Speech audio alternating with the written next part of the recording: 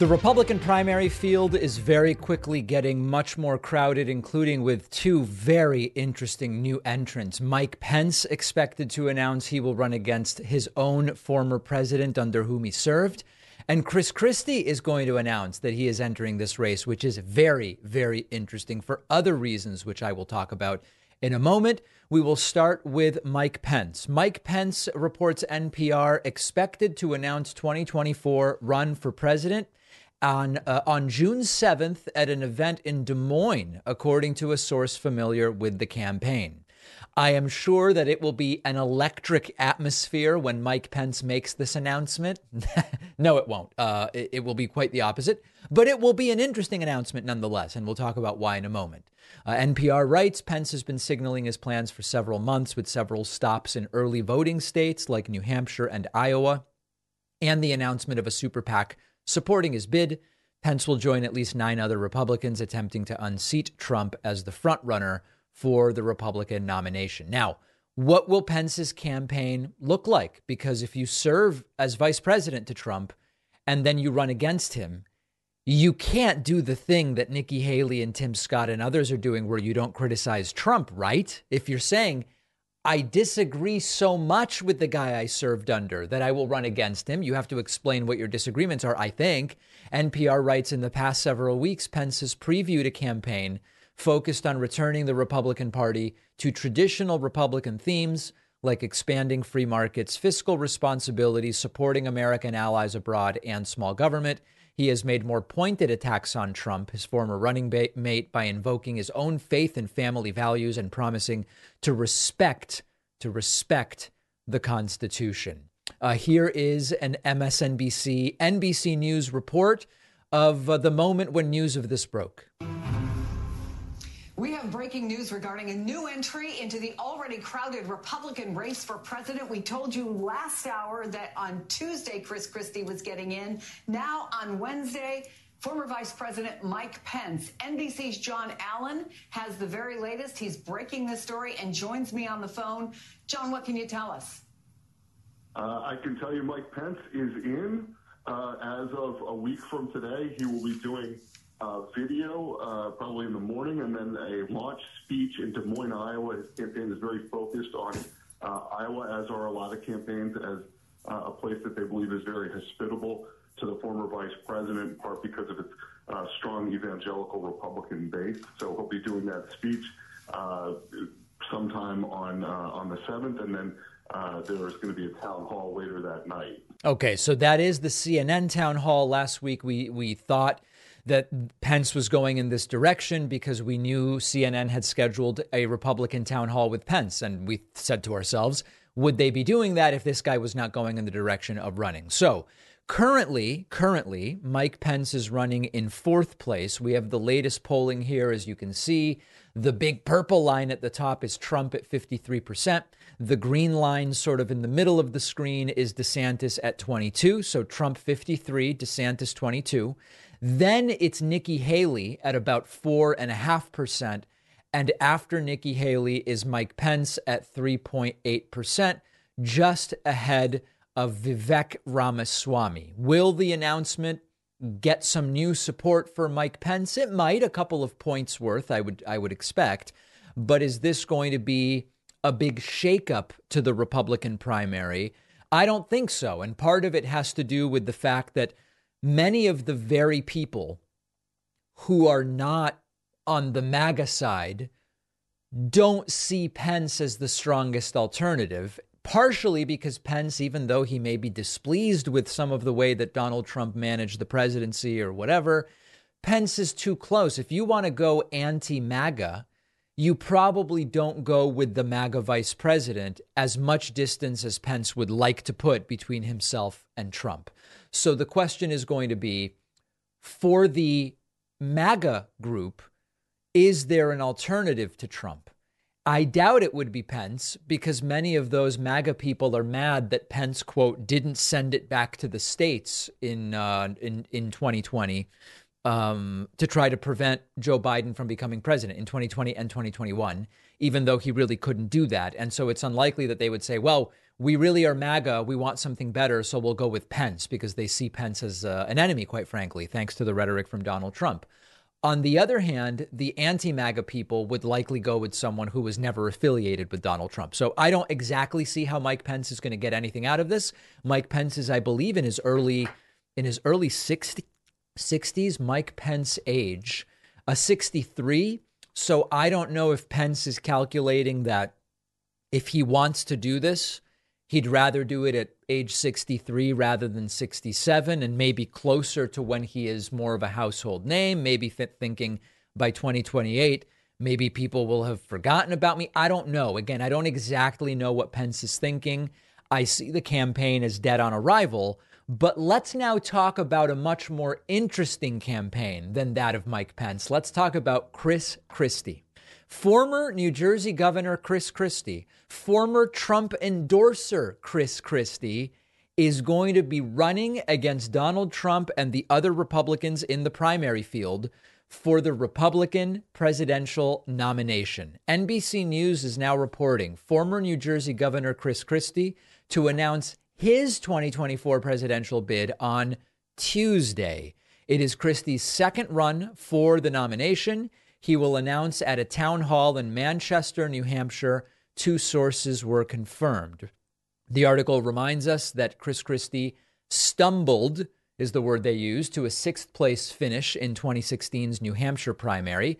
Axios was the first to report the timing of Christie's announcement after he dropped out of the race 8 years ago. Christie endorsed Trump days before Super Tuesday, lending a credible name to Trump's momentum. Another interesting aspect to this is that ABC News is immediately suspending its relationship with Chris Christie. Chris Christie has been a analyst, contributor sort of person on ABC. ABC has announced that at least for now, they are suspending their relationship with Chris Christie because he is indeed becoming an official candidate. So I'm going to be very transparent with everybody here. If you came to me, maybe with tears in your eyes, and said, David, if you knew that one of the Republicans currently running would be the next president of the United States, who would you pick? I pick Chris Christie. And when you say to me, okay, well, there's Trump, there's DeSantis, Nikki Haley, Tim Scott, Mike Pence, Vivek Ramaswamy. At this point, I don't even remember who else is running. You've got, I guess, Asa Hutchinson, God forbid. No, listen, I mean, from this group, I go with Chris Christie. Chris Christie as a New Jersey governor, a blue state that sometimes elects Republican governors in the mode of what we've seen happen in Massachusetts as well over the years. William Weld, Mitt Romney. I can't believe I'm blanking. Charlie Baker more recently. I would be, if you said, forget about Democrats, it's going to be one of these Republicans. I think I go with Christie. I actually think Christie is more intelligent than a lot of the other people he's running against. I will remind folks that this could be a factor if Christie gets on the debate stage with Trump. Christie is actually pretty good in debates. And remember these moments back from 2016 when Christie really made Marco Rubio look stupid by pointing out that Rubio is in a sort of talking point coma, repeating the same thing over and over and over again. Remember this classic moment? You have not been involved in a consequential decision where you had to be held accountable. You just simply haven't. I want the people at home to think about this. That's what Washington, D.C. does. The drive-by shot at the beginning with incorrect and incomplete information, and then the memorized 25-second speech that is exactly what his advisors gave him. See, Marco, the thing is this. When you're president of the United States, when you're a governor of a state, the memorized 30-second speech where you talk about how great America is at the end of it doesn't solve one problem for one person. This notion that Barack Obama doesn't know what he's doing is just not true. There it is. He knows exactly what he's doing. The memorized 25-second speech. Well, that's there it is, everybody. You know what the shame is? You know what the shame is, Marco? The shame is that you would actually criticize somebody for showing up to work, plowing the streets, getting the trains run back on time, when you've never been responsible for that in your entire life. All right. So listen, Chris Christie can debate. I would be, from an entertainment standpoint, I would be very interested in seeing the approach that Christie would take to Trump.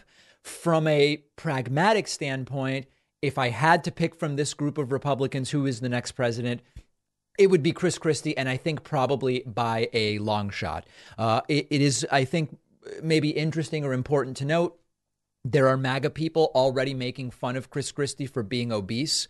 Trump's obese. It's stunning to me that the supporters of one obese candidate are making fun of another candidate for also being obese. I mean, yes, Christie seems more obese than Trump. I saw some tweets going around about Chris Christie doesn't need to run for president. He just needs to run, like go out and jog in order to lose weight.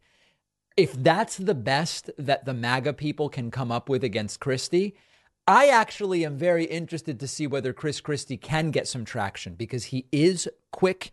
He's got a quicker wit. He's smarter. He has experience as a prosecutor, a sort of experience that is lacking in the Republican primary and might actually be interesting if confronted with Trump on a debate stage. So I'm going to be following the Chris Christie candidacy closely and from an interested perspective. If it's Christie versus Biden, I'm voting for Biden. Certainly, I agree with Biden much more on policy. But I think that that's the most interesting. Vivek Ramaswamy, so boring. Tim Scott, dead on arrival. Who cares? Pence, oh my goodness. Pence might try to bore the audience into submission. But Chris Christie, I find a little bit interesting. Let me know your thoughts. Make sure you're subscribed on YouTube at youtube.com/The David Pakman Show. We'll take a quick break and be right back.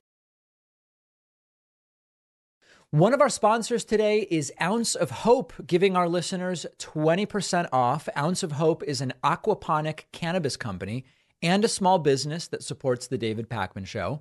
If you're not familiar with aquaponics, what they do is sustainably raise fish, and they use the nutrient-rich water, folks, we're talking about fish poop here, to feed the cannabis plants. It's really a cool concept. It's organic. It's symbiotic. And what Ounce of Hope offers you is a wide range of high-quality cannabis products. They have CBD. They have more recreational products made with Delta-8 and Delta-9 THC. Their products with THC are psychoactive, producing the type of buzz associated with marijuana, but their THC products are 100% federally legal because they are derived from hemp, so they can be shipped anywhere in the United States. Ounce of Hope grows, extracts, and formulates everything in-house. You can trust the safety and quality of everything that arrives at your door. So whether you're looking for help sleeping at night, something for aches or pains, a recreational way to unwind on the weekend, Ounce of Hope can help. Ounce of Hope is giving David Pakman Show listeners 20% off everything they offer when you go to ounceofhope.com and use code Pakman. That's OUNCE of hope.com. Use code Pakman at checkout for 20% off. The info is in the podcast notes. One of our sponsors today is BetterHelp. Viewers of the show, listeners know I'm a big advocate of therapy. I think it's important to make it more accessible, remove any stigma that might be associated. We all carry around different stressors, big and small. When we keep them bottled up, it can start to affect us negatively. And therapy is a safe space to get things off your chest, figure out how to work through whatever's weighing you down. If you're thinking of starting therapy, give BetterHelp a try. BetterHelp is therapy done entirely online, designed to be convenient, flexible, suited to your schedule. Fill out a brief questionnaire. You'll be matched with a licensed therapist. Switch therapists anytime at no additional charge. I'm a huge believer in talk therapy, and BetterHelp is making it more accessible to more people. You can even find a therapist who specializes in certain areas, which maybe you can't find where you are geographically. There are lots of great benefits to doing therapy online. Get it off your chest. Visit BetterHelp. Go to betterhelp.com/Pakman Show today to get 10% off your first month. That's betterhelp.com/Pakman Show. The link is in the podcast notes.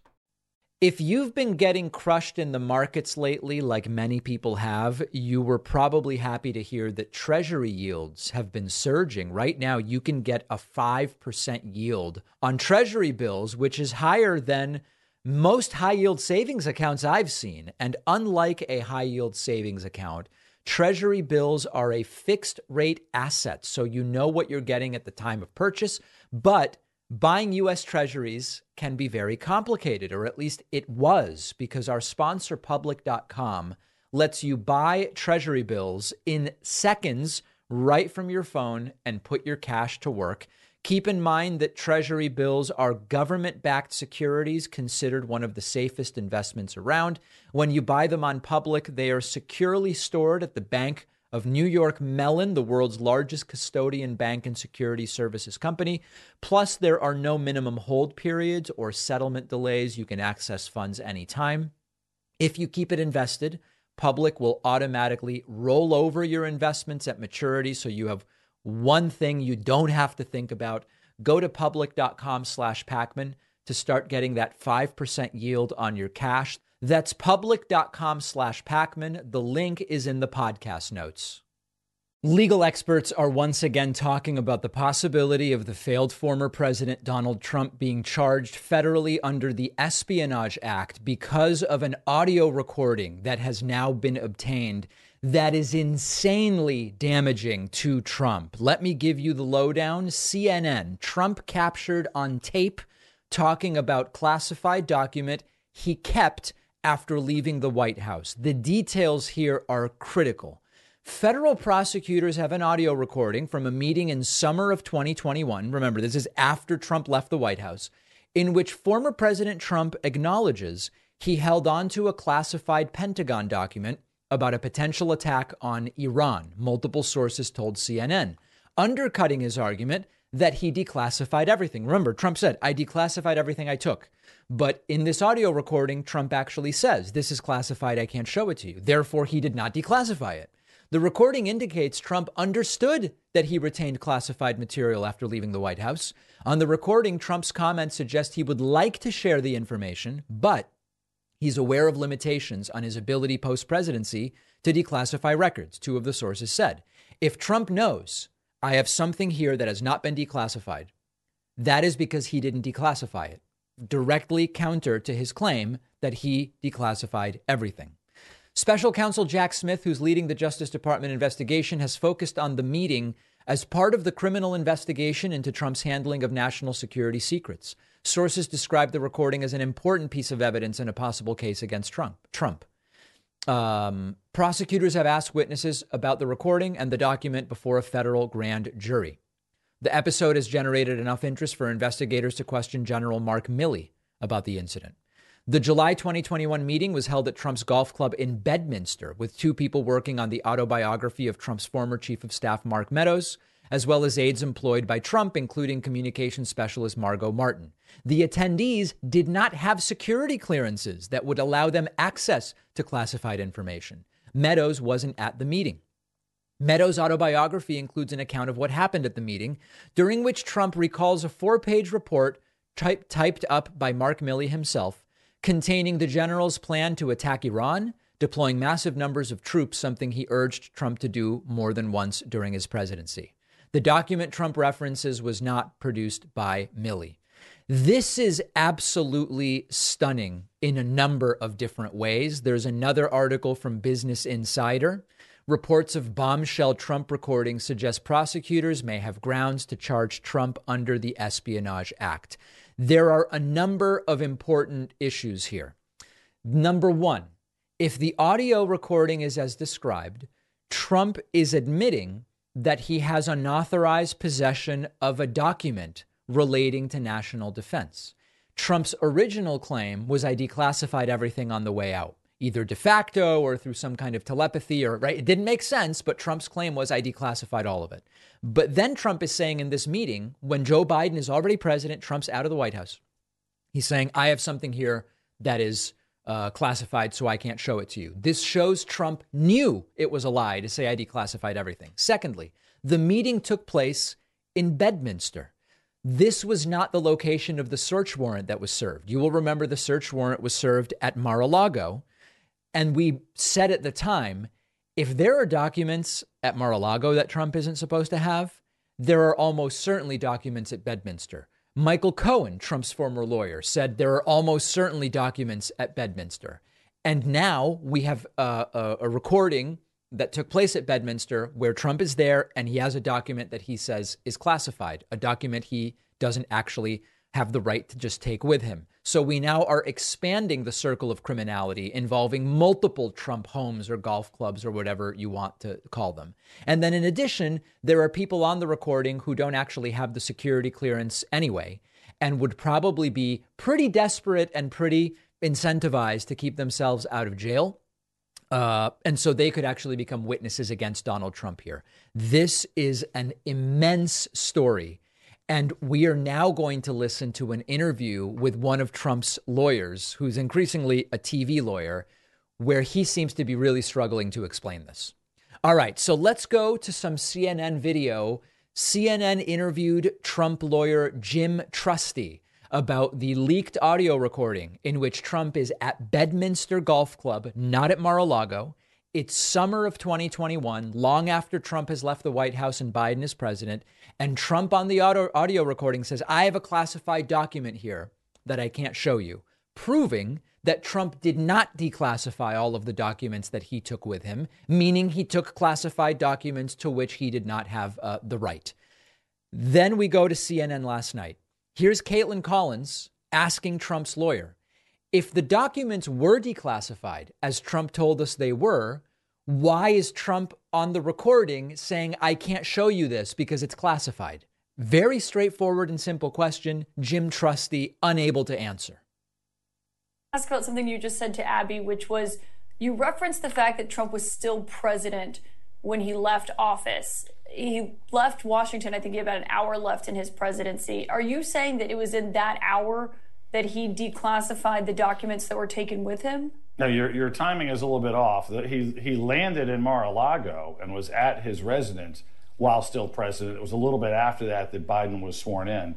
So he had the absolute authority to take every one of those documents, any document he wants, with him when he left the White House. What happens throughout history, through modern history, is... Okay, now he's already being deceptive.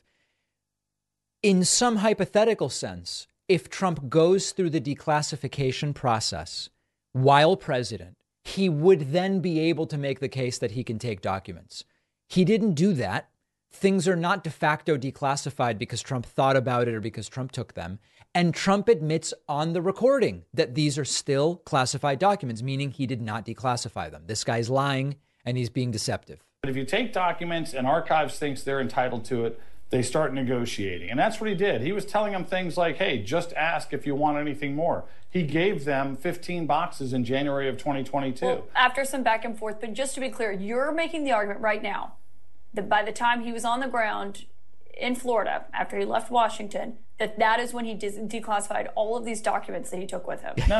I'm saying the documents he brought with him are effectively declassified. Effectively is doing some heavy lifting in this sentence. And the problem is lawyers not working for Trump say that that's not a thing. And personalized under the Presidential Record Act. We're talking about constitutional authority under the Constitution to declassify. If he wants to take stuff with him and say, anything I take with me is declassified, if he wants to take stuff and say, anything I read at night is declassified, that was absolutely his right as president. Even if that were the case, he didn't do it and admits the document is classified in the summer of 2021. And the Presidential Records Act makes it clear that we don't even care about classified information. It is a statutory scheme that deals with presidential or personal only. Jim, if this was declassified, then why are we told that he's on this tape basically telling the people in the room that he can't share it with them? You are told by DOJ or FBI or whoever filtered that to you, anything they can think of to justify. All right, so it's all unfair. It's all a witch hunt to justify indicting Trump. Here's one more clip. Here's Abby Phillip interviewing the same guy, Jim Trusty, and it doesn't really go any better. These tapes would indicate that former President Trump knew that the documents that he had were classified. Yes. Does that not make his statements about blanket declassification and some statements by his representatives, wouldn't that make those lies? Yeah, I'm not going to dignify the DOJ leak. What I will tell you is this. Because it's extremely inconvenient to my client. This is addressing like you just don't want to address the substance. Well, it'd also be nice if you let me answer. So let me just try to answer. Because he's not actually trying to answer. That's the thing. I am trying to be responsive, but I'm not going to bite on a leak campaign and try the case in the media. What I will tell you is there is no doubt that as commander-in-chief, and when the president left Washington, D.C. for Mar-a-Lago, he was actually still president. When he left for Mar-a-Lago with boxes of documents that other people packed for him that he brought. At least now he's admitting there were boxes, huh? He was the commander-in-chief. There is no doubt that he has the constitutional authority as commander-in-chief to declassify. It does not have to go through some sort of bureaucratic process to be declassified. But wouldn't it be very easy to simply prove that he just declassified them? Because even though he doesn't have to go through a process, right, he does have to decide that it's been done. Did he tell anyone? Yes. And can you prove it? Sure, but we're not going to try. Did he declassify this document that we're referring to? We're not going to try that. All right. So as you can see, this is a very poor appearance for Jim Trusty. One lawyer wrote to me and said, these might be TV lawyer arguments, David, to avoid answering the question and to obfuscate. These are not arguments any sensible lawyer would ever make in court. So Trump's going to need something better than Jim Trusty's arguments if he hopes to somehow explain this recording, if this actually is something that leads to charges. So again, espionage being discussed as a possible situation for Trump. We're going to follow it super closely. People often ask me about my daily routine. I'm interviewed about the David Pakman show. How do you do it? How do you do this? And daily routine just often comes up, and how do you stay healthy? And of course, I talk about exercise and I talk about eating the right diet. But one of the things that can happen if you are not eating the right diet, or you're traveling, or life gets in the way, is you end up with some kind of vitamin deficiency. A daily scoop of AG1 from our sponsor, Athletic Greens, makes this super easy to take off of your list of things to worry about. One scoop of AG1, you get the entire day's worth of 75 high-quality vitamins and minerals from whole food-sourced ingredients. AG1 is cheaper than dealing with a bunch of different supplements. It's infinitely more convenient. You just take a scoop before you have your coffee, for example, as I do in the morning, and you're covered for the entire day. Many of my friends love AG1. Anyone I mention it to seems to get hooked. When I go on vacation, I bring the AG1 travel packs with me, especially because I'm not always eating the same diet when I'm traveling that I do at home. Staying properly nourished, so important to feeling your best. AG1 just makes it really easy and very convenient. Go to athleticgreens.com/Pakman to get a free year's supply of vitamin D. I've talked about vitamin D so many times, plus 5 free AG1 travel packs. That's athleticgreens.com/Pakman for a year's supply of vitamin D and 5 free travel packs. The link is in the podcast notes. I often have a much longer list of nonfiction books that I'd like to read than I actually have the time for, and that's when summaries of books can be really useful. Our sponsor, Shortform, is the platform that goes way beyond what other book summary platforms do, because Shortform provides a clear and concise overview of the book that you can read or listen to in one sitting, but you also get a ton of other crucial context about how the book fits into the broader topic. Like, for example, I went through the short form guide for An American Sickness. It's a book by Elizabeth Rosenthal about the financial incentives that plague the U.S. healthcare system, many of which we've talked about. Short form perfectly sums up the book's key points, but then it goes further. It looks at the background on how Rosenthal's perspective fits into the larger debate on American healthcare. And this just gives you a more complete and balanced understanding of the book. And that's what I love about short form. Short form has every nonfiction genre imaginable, and they publish new book guides every single week. My audience can try short form totally free and get 25% off a subscription if you'd like at shortform.com/Pakman. That's shortform.com/Pakman for a free trial and 25% off. The link is in the podcast notes. Today, we are welcoming author Robert Greene to the program, who's written 7 international bestsellers, including The 48 Laws of Power, The Art of Seduction, The Laws of Human Nature, and others, most of which I've read. Robert, really appreciate your time today. Thanks for having me, David. My pleasure. So one of the things maybe we could start with is I've read a little bit about your process when you write a book and the wealth of material that you will read, and then how you will sort of catalog and have a repository of the things you've read in preparation for the books that you write. One of the things that I struggle with personally, and I know many in our audience do also, is how to have a system to determine what is worth reading, studying, or paying attention to today.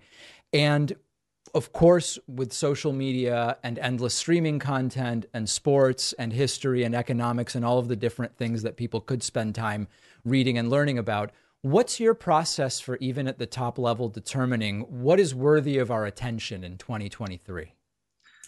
Well, I'm very aware of the dangers of trying to digest too much information and overloading the brain. So when I write a book, I try and make it as focused and concentrated as possible. Excuse me. I cut out as many distractions as humanly possible. And so in the beginning, I choose a subject that can be rather wide-ranging, like power, or my fifth book, Mastery. And then I try and find all of the books that deal with that subject that I think are going to be direct and realistic and practical. My method is I'm trying to really change the way you look at the world, change the way you think from the inside out. And the only way to do that is to actually have a really solid basis in research, in reality, so I can make the book as practical as possible. So I sort of start by casting a wide net, and I read all the great books out there on, excuse me, for instance, on power.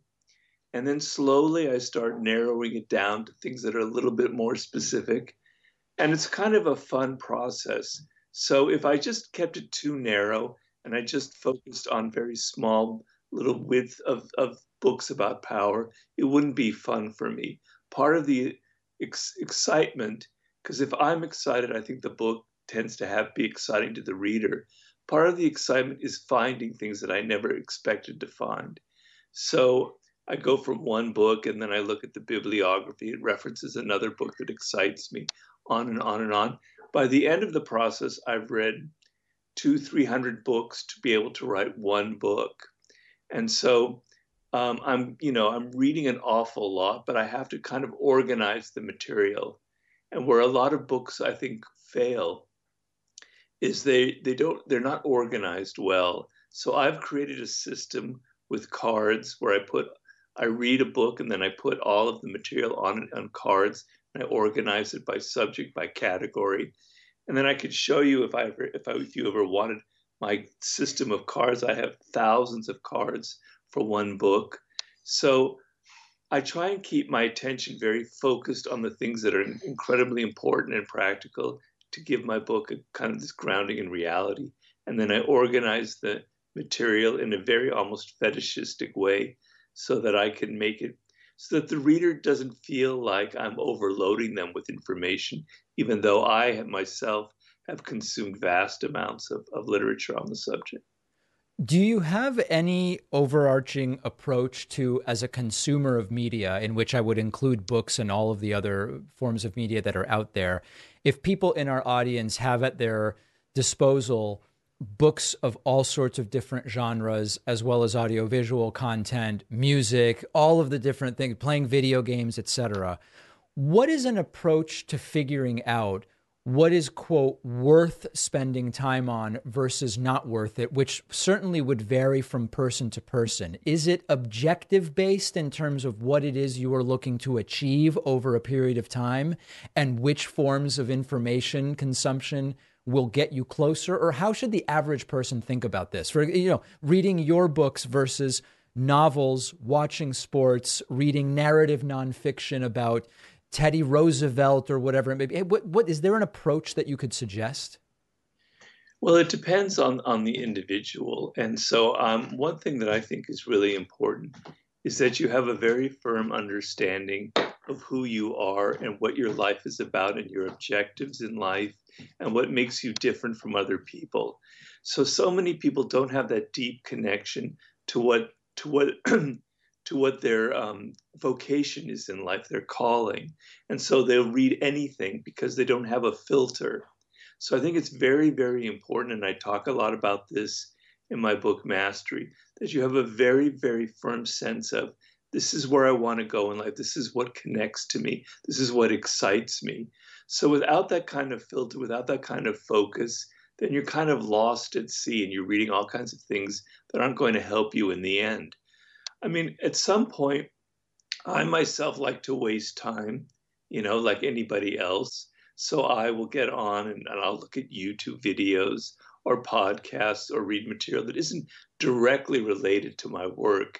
And I think it's important to sometimes relax and not be so rigid about this. But I think you have to have a sense of of who you are, what you like, what's important to you, what matters, where your career is going. And then from there, you determine what's important for you to read. Because the problem we're facing today, quite frankly, is we're just inundated with too much information, with trivia that just clogs the brain up. It makes it very, very hard for you to focus. It makes it very hard for you to actually think about your own priorities in life. So you can't find an app or some teacher that's going to help you do that. It has to come from within.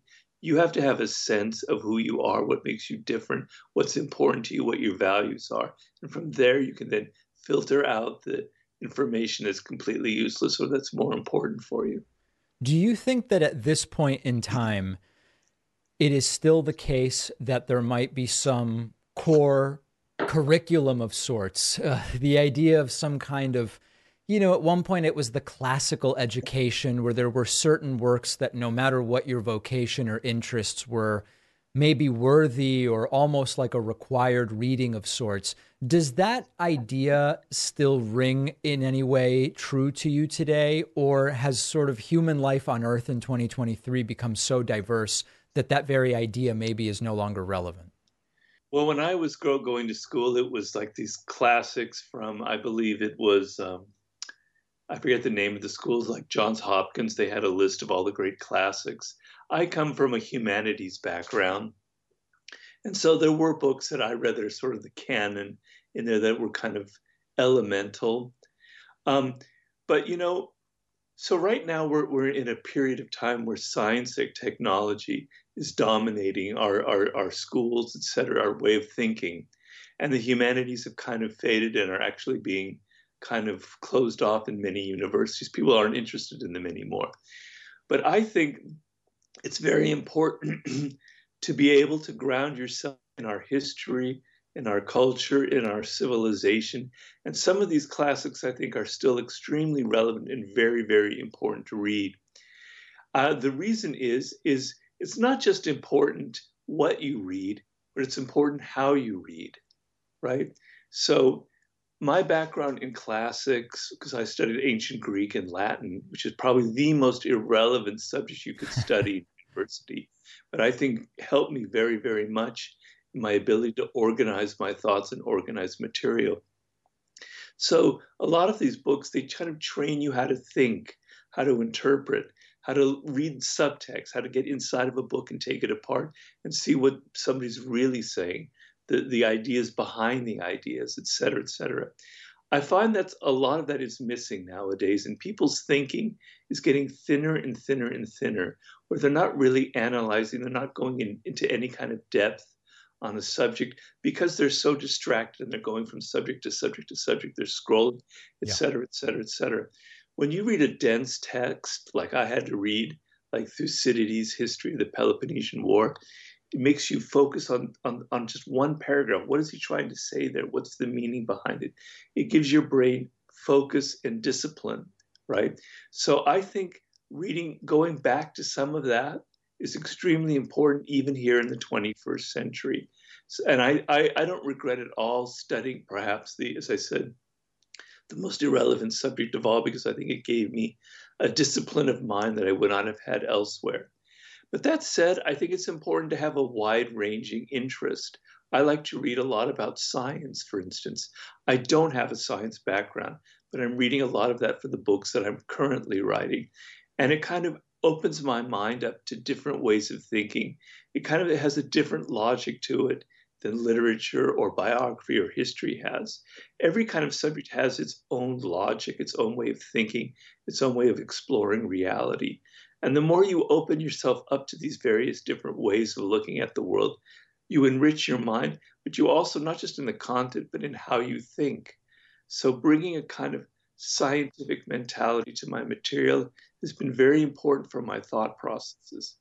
So I would throw a wide net out there and read in many different disciplines, but kind of ground yourself in a way of analyzing information instead of just digesting information, but being able to be critical and analyze it. I think it's very important. Along those lines, in the books that you write, there is such a broad range of both sorts of folks that you write about and subject matter that you've read about, and you draw connections and parallels between different eras in history, as well as between different disciplines. In all of that, is there anything that seems particularly different about the current time that we're living through that seems to be an outlier based on the patterns and connections that you've studied so deeply in preparing all of the books that you've written? When you consume so much material on history, it kind of changes how you think. And so a lot of people nowadays who don't read a lot of history, quite frankly, have this idea that everything that's going on now is new and different and modern. It's never happened before. There's the old cliche in financial bubbles that this time it's different, like in 2008 with the new way of doing real estate equity, et cetera. This time it's different. With AI, this time it's different. It's never different. It's the same patterns repeating over and over and over again throughout history. I'm reading a book right now about 12th century France. I'm writing about a couple of characters in that period. It is incredibly modern. The ideas, the ways that people are thinking about love, about philosophy, about ancient history, they're like characters that I see right now here in Los Angeles. There's hipsters, there's guys with long hair, there's people discussing love and freedom, et cetera, et cetera. It's like they're like hippies. I mean, wow, this is incredibly similar to our times. We have this illusion that things are different. The only thing that's different is things get more intense. So what social media has done is it's taken qualities that are inherent in human nature that have existed for 5,000, 10,000, for 100,000 years, like our propensity for envy, our need to constantly compare ourselves, like our self-absorption, like our aggressive impulses, and it simply gives them a way to accentuate them. It gives them like a megaphone, for instance. So our kind of passive-aggressive tendencies or our hostility on the internet and social media, it's just exacerbated. So it's not like it's not like we've rewired ourselves. It's not like we've become different people. Social media is having an effect on our brains. It's changing certain things. It's making things worse. It's taking qualities that we already have and making them more and more extreme. But we're the same animal that existed in ancient Greece, in ancient Egypt, etc. It's just that we have tools now that we're not really capable of handling in a rational way. Our minds were developed for a certain way of life that's completely different in the 21st century.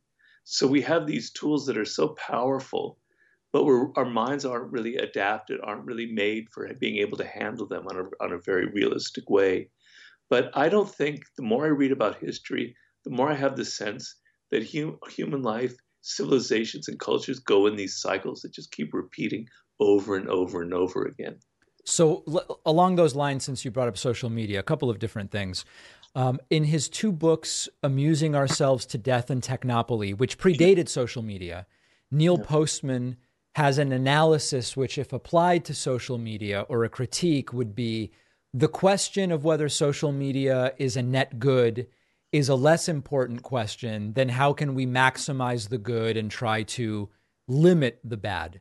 Cal Newport, on his podcast not long ago, had a piece about the effect of what he calls unrestricted social media use for young kids, particularly girls, but both boys and girls.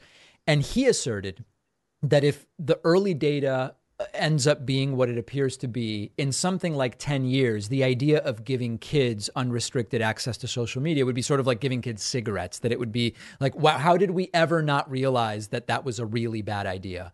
So sort of a two-part question. How interesting do you think the question is social media a net good? And two, what is your sense of how the relationship to social media might change as as it matures and we know more about its impacts? Well, things that technology and things that we create aren't necessarily a net good or a net evil. They're just simply instruments that we can use that are at our disposal, yes, that can help us. So I remember in the early days of the internet as a writer, the incredible power that it gave me for researching, giving me access to documents, to academic things, to books that I could normally never get or find. It was amazing. So it can be an extremely valuable tool for gathering information, for finding things out. You have a simple question about how to fix something in your house. 3 seconds later, you have it. It's also an amazing tool for connection, for communication, where I can communicate to people who have similar interests like I do around the world. It can be fascinating. It can be a wonderful tool. But it isn't like that. It's turned into something rather dark and rather ugly, and it's kind of decaying our minds like too much sugar would on our teeth. And the reason is, and I said it in my book, The Laws of Human Nature, is that this is what human nature is. We create something and we slowly kind of degrade more and more down to the lowest common denominator. It happened with television, and people are going, wow, television. We're going to be able to use it now to educate our children. They're going to be educated on this incredibly new level. People were that naive in the 40s and 50s.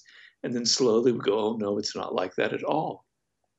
So it's not the instrument itself that's potentially good or bad. It's our minds. It's how we use them, how we bring human nature, how we have no discipline, how we just simply use things without thinking about them.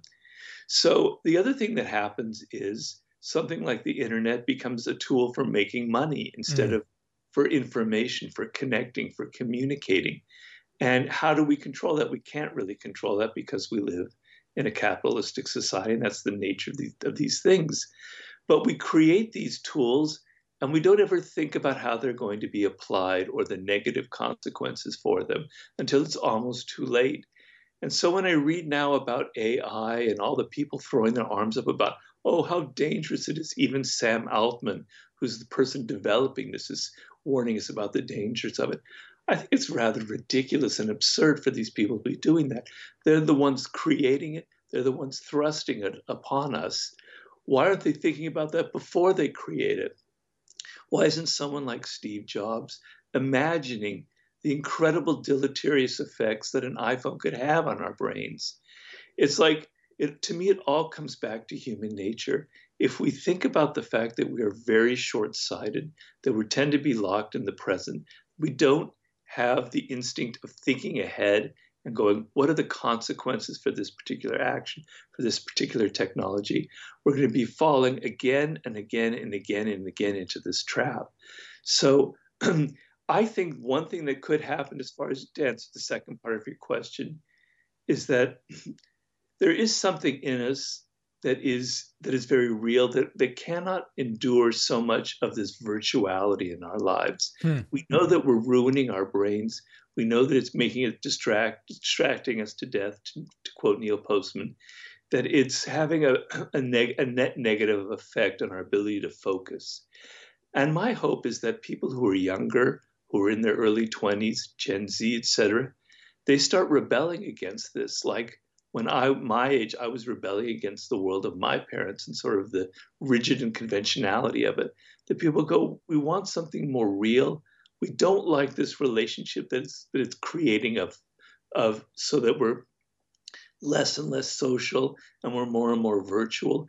And there's a real rebellion, and people realize this is what matters. These are our priorities. But until we have a sense of what our values are, of what's important, and to me, what is important is that we're a social animal and that we're able to interact with people on a deep and a profound level, that we're an animal that creates and builds things. In order to build things, you have to master a subject. You have to understand it deeply. You have to be able to be patient and disciplined. These are things that I find as high, meta values that we must have. Discipline, mastery, social interaction, creativity. And if you have that kind of scale of values, then when you create something new and you create something like social media and you go, well, how does that help us in these things? Is this going to have a negative effect?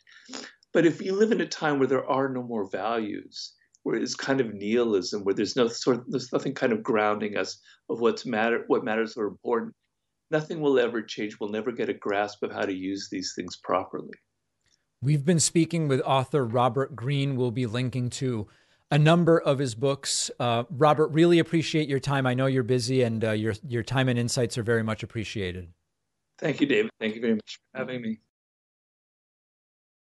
If you've been thinking about getting a new mattress, Helix Sleep is where I would start. I've been sleeping on Helix mattresses for years now. I recommend Helix to everyone, which is why I wanted them as a sponsor. If you don't want to take my word for it, Helix has been awarded #1 mattress by both GQ and Wired magazine. And one of the things that makes Helix unique is their sleep quiz. I didn't really know what kind of mattress would be best for me, but you do this short sleep quiz. You answer questions about your body type and your preferences, what position you like to sleep in, and Helix will match you with the perfect mattress for you, so you know you're actually getting something tailored to your needs instead of going in blind like most people do. I got my Helix mattress designed to stay cool at night since I hate getting hot while I sleep. Shipping is always free. You get 100 nights to decide whether you like it. My audience gets a huge 20% discount off of all orders, plus 2 free pillows.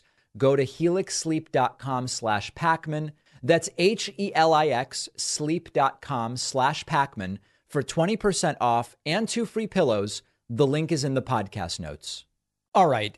Politics doesn't have to be entertaining. It doesn't have to be entertaining in the way that a TV show or a movie has to be entertaining. In fact, it's a problem that in many ways our politics in the United States has become one of the sideshow, like an action movie or whatever the case may be, rather than serious policy discussions. At the same time, there's a difference between entertainment and being a completely uninspiring and a pedantic bore in the context of explaining to people what you're going to do for them that would say, hey, I think I'm going to vote for you. So when I'm going to play some clips now for you of Ron DeSantis' speech yesterday in Iowa and tell you that he seemed to be trying to bore the crowd to death, it's not that I mean DeSantis needs to be doing the insults that Trump has become known for or the nicknaming or any of that. That's not what I'm saying. What I am saying is that he is boring the crowd to death with meaningless slogans and bullet points that even he doesn't understand and certainly don't connect to any important policy that would help people. Here is DeSantis, for example, talking about the debt deal that is being worked on, and it seems that has been reached. They now have a debt deal, which they're acting like is going to change things. We were careening towards bankruptcy before this debt deal, and the country is still careening towards bankruptcy after this debt deal. We need big reform to be able to get our nation back on solid fiscal ground. What reform? How does that relate specifically to the economic situations of the people in the crowd? The problem with this sort of speech is that not only is it retreading the same tired lines that Republicans have tried for a while, it's been years since this sort of republicanism was even at the center of the Republican Party. And this is not in any way connecting with the average voter about what DeSantis is going to do. Then DeSantis just shifts to woke and he talks about competing in the woke Olympics. He just can't get away from talking about woke. You should not have to compete in the woke Olympics just to qualify for employment or to get into a college. Merit must trump identity politics. This is essentially his campaign, and it couldn't be. I mean, it couldn't be less inspiring. thank you for being here today. Today we'll talk about how the history of the paperclip has completely gone woke at this point in time. You know, paper clips are these small metal devices.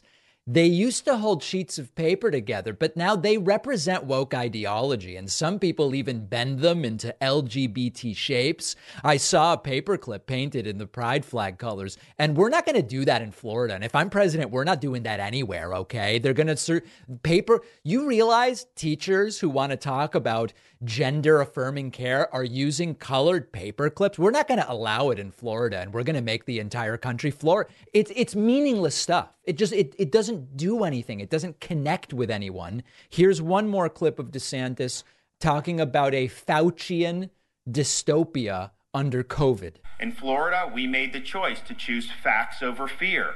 We chose education over indoctrination. Right. And we chose to stand for law and order over rioting and disorder. Sure. We held the line when freedom itself hung in the balance. I was not going to let the state of Florida descend into some type of Faucian dystopia where people's freedoms were curtailed and their livelihoods were destroyed. No, we stood up for people's rights. We protected people's jobs and small businesses and guaranteed, like your governor did, that kids had a right to be in school and get an education in person 5 days a week. In short, Florida, we chose freedom over Fauciism, and we are better off for having done that. It seems like these speeches were written by some kind of poor, like by ChatGPT-1. You know, it's not even like the stuff that 3 or 4 can write for him. And it just does not have winner written anywhere all over it. By the way, for all of his bragging about COVID, Florida with the 10th highest per capita COVID death rate. 10th highest per capita COVID death rate. So not exactly something to brag about. Donald Trump is now furious that Ron DeSantis stole one of his lines. But the truth is that Trump stole the line from Reagan. They're just stealing the same stuff from each other back and forth. Okay, Talking Points memo article. Trump attacks DeSantis for blatantly plagiarizing a speech line that Trump actually took from Reagan. The line is the great American comeback. So Team Trump published this video of Trump using the line in 2020 and then DeSantis using it now, meaning to prove that DeSantis stole it from Trump. 3 years ago, we launched the great American comeback. Right. Tonight, I stand before you to share the incredible results. I'm Ron DeSantis, and I'm running for president to lead our great American comeback. So this is like the perfect microcosm of what I expect the 2024 Republican primary to be. Trump attacks DeSantis for stealing the phrase great American comeback.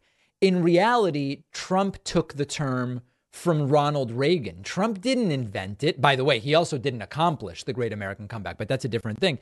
If you do a LexisNexis search for that term, you have hundreds of pages of results. Okay, that the phrase great American comeback has been used in speeches for so long.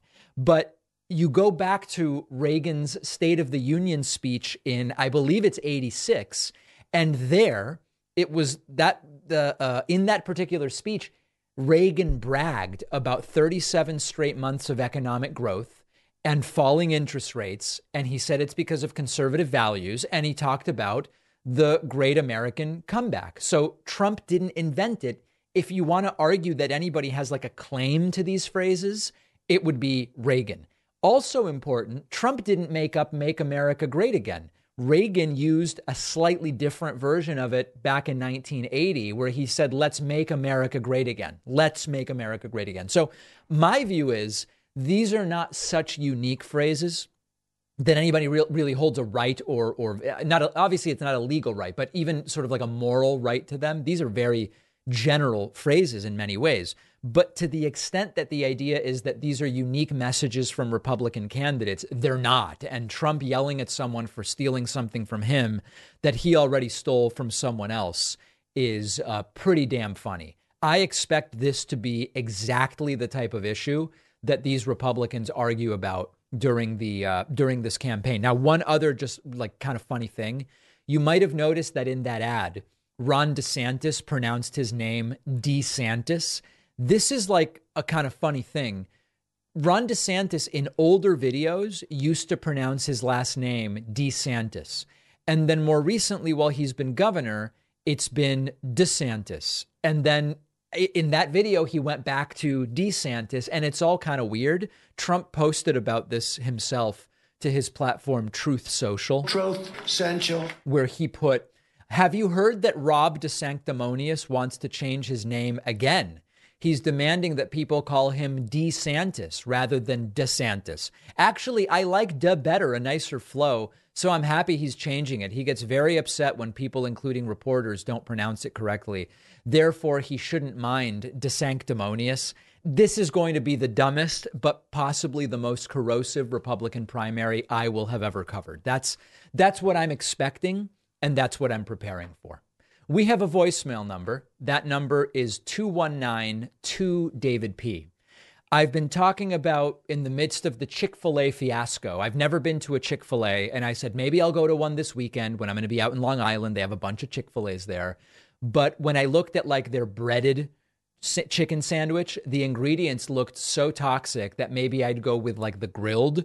And a bunch of people wrote to me, and here's a voicemail saying, David, don't get that. That's not the right item to get.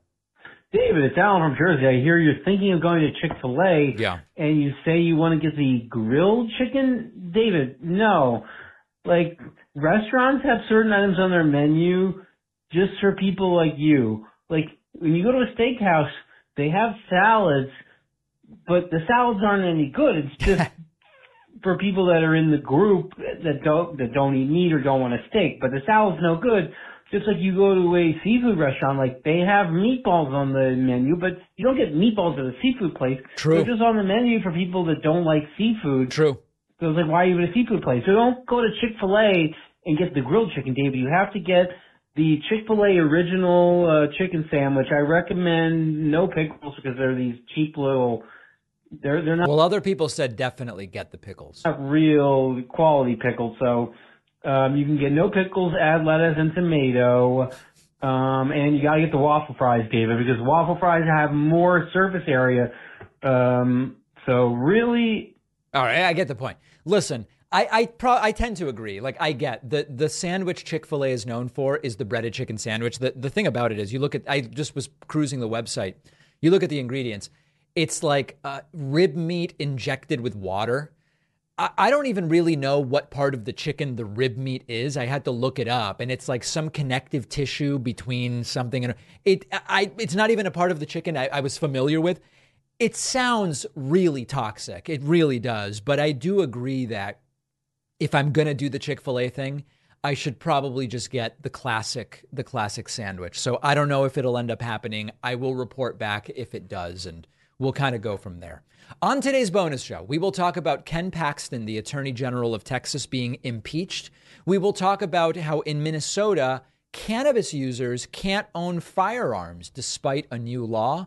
And we will talk about the 2-year prison sentence given to the woman who threatened Nancy Pelosi with hanging during the Trump riots. All of those stories and more on today's bonus show. Don't miss the bonus show. Sign up at joinpacman.com. It will be a fantastic day for everyone. Otherwise, we'll see you back here tomorrow on the Friday show.